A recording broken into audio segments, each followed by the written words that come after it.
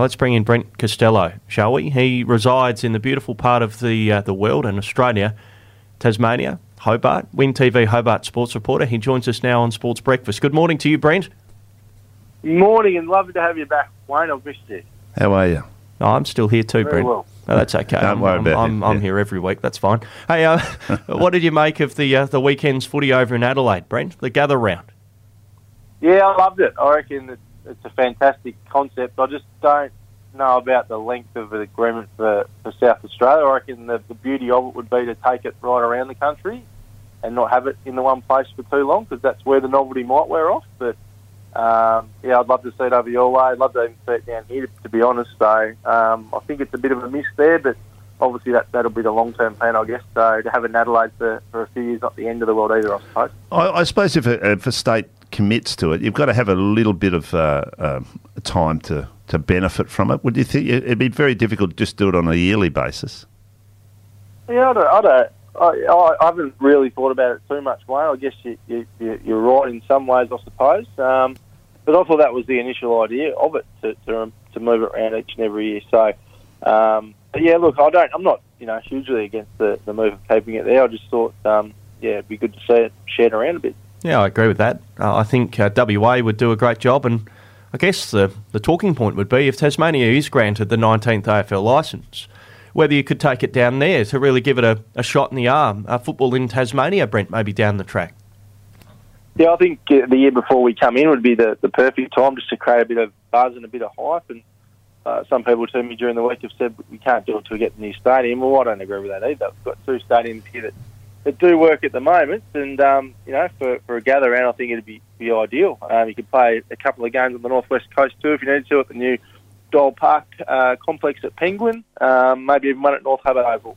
It'd be nice to take footy back there. I know it's a smaller venue, but some of the venues that were used over the weekend probably aren't ideal playing surface-wise either in far as measurements and stuff go. So I reckon we've got a really good case for it to come here in a few years' time. Now, Brent, Anthony Albanese, the Prime Minister, was in town, was it yesterday or in the last couple of days anyway? Monday. Yeah, there's been a bit of talk about this funding from the federal government that will help this new stadium be built. Was there any sort of hint from Anthony Albanese that this might be in the works?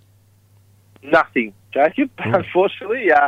In fact, he was down for the Voice to Parliament thing that's happening at the moment, obviously, and that's very important. And most of his attention was on that to the point where he was about to walk off from his press conference on Monday, and luckily someone shouted to him about the stadium, otherwise we wouldn't have got a comment at all. But his message was, we've got a budget coming up in a few weeks' time. That's what budget night's for. It's for these types of announcements.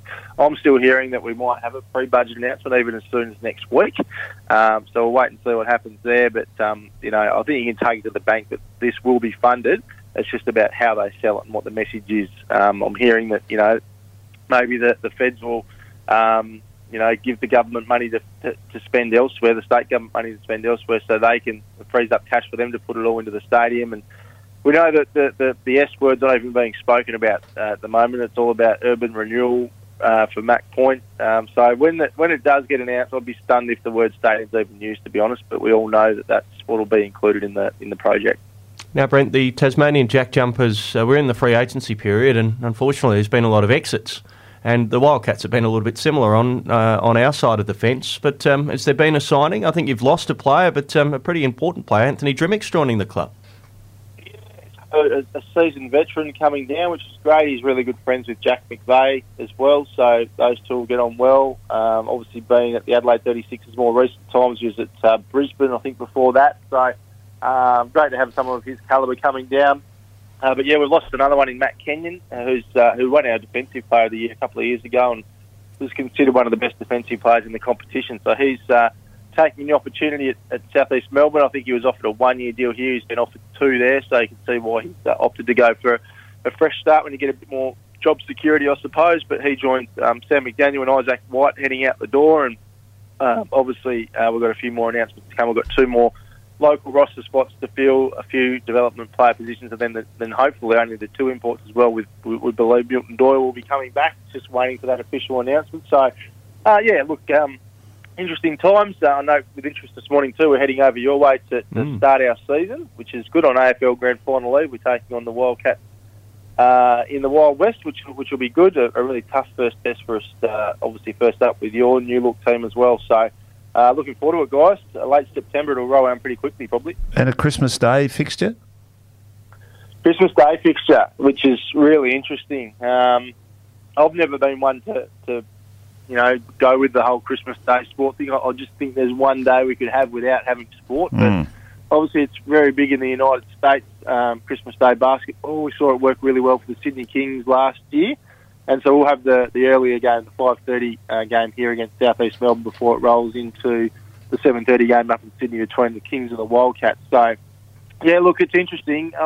To me, I think the ideal thing would be to have the two Melbourne teams and the two Sydney teams play against each other. That way no one's getting on a plane to travel on Christmas Day or whenever they decide to come down. So, yeah, look, the Jack Jumpers are pretty excited about it, though. They really want to make it their thing moving on, I think, and make it a permanent fixture each and every year. So, no doubt it's great for the TV audience. You've got to feel for the workers, I suppose, the players that might want to do it. They have no choice now. Hey, can we make that first game of the season the Jacob Chance Cup? If we win, then Jacob can come back and work for us. If we don't get up, then you can keep him. I think he's back in town at the moment, and there's a position there to be filled with the Wildcats at Mike Kelly's departure.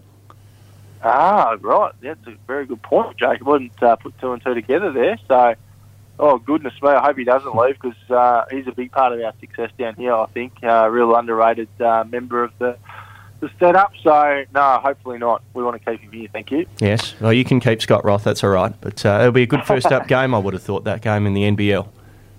Absolutely. Yeah, no, as I say, it'll come around pretty quick, I reckon. Obviously, we'll have the Blitz before that as well, wherever that's going to be held this year. So, yeah, it'll happen pretty quickly, I reckon. Of the cricket season, obviously finished, but a few changes. Lost Siddle, and is it right, Jackson Bird's going back to New South Wales as well? Yeah, nothing official on Jacko yet, but by all reports and, from what I understand, he's certainly heading back there. So a couple of really big key departures in the pace bowling stocks. We've talked about our depth in the pace bowling department, but they're two of our veterans, I suppose, a lot of experience walking out the door at the same time.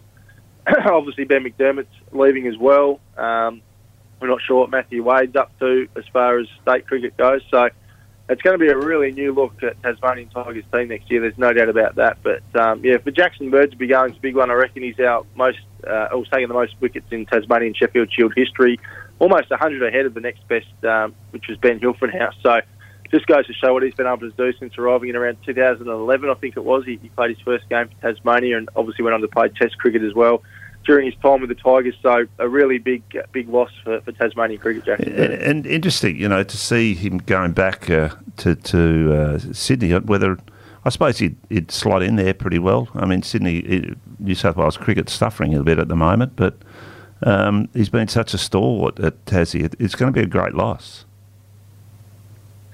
I'm not sure. From what I'm told, it was a pretty low ball offer to Jacko, which is tough. So, yeah, look, I don't know if there's a coaching component wrapped up in that as well. That was the part of a deciding factor, whether Tassie offered him that too post-career, I'm not sure, but it certainly leave a gaping hole. To finish, TSL, I think you're on track with our waffle. Are you 2 rounds through or 3? Yeah, two so far.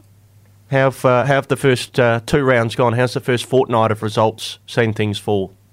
Yeah, everything's really gone to plan so far. So over the weekend, it was we had an interesting watch on Glenorchy because it was their first game. They had the bye in the opening round, and obviously a very tumultuous off-season for the Magpies. So they were pretty good early. In fact, they were leading in parts of the game and not trailing by too much at half time, but a really big third term where Lauderdale kicked, I think it was 7 goals to 2, and then they kicked 6 to 2 in the final term. Just shows how much of a gap there will be between Glenorchy and some of the teams. But yeah, some positive signs there, and if they can hang around in some games a little bit longer, there'll be a chance to win them. And certainly that's the hope of the new coach Josh Arnold there. He wants to win at least 2 or 3 games this year, so we'll see how they go. But some positive signs in the opening round, and In the other games, we saw the Tigers have a big win against North Launceston. That was a good win for the Tigers. They're top of the table at the moment with a really healthy percentage of 240. And in the other game, no surprise that Launceston knocked off North Hobart. So Tigers, Launceston leading the way at the moment. Clarence had a bye last week, so they're undefeated as well in third spot. Brent, thanks for your time. Any chance you can get over to Adelaide this weekend and play full forward, please? Yeah, it'd be nice. I'll probably be a chance to kick a few, Jacob. But no, we're in a world of hurt at the moment, aren't we? Actually, we need you to play ruck. Scratch full forward, we need you to play ruck against Scott Lysette, the former Eagle. Challenging times, but on we shall soldier. Brent, thanks for your time. Have a great weekend. You too, boys. Cheers. That's Brent Costelloe joining us out of Hobart this morning here on Sports Breakfast, Win TV Hobart, and at Brent Costelloe is where you can find him on Twitter.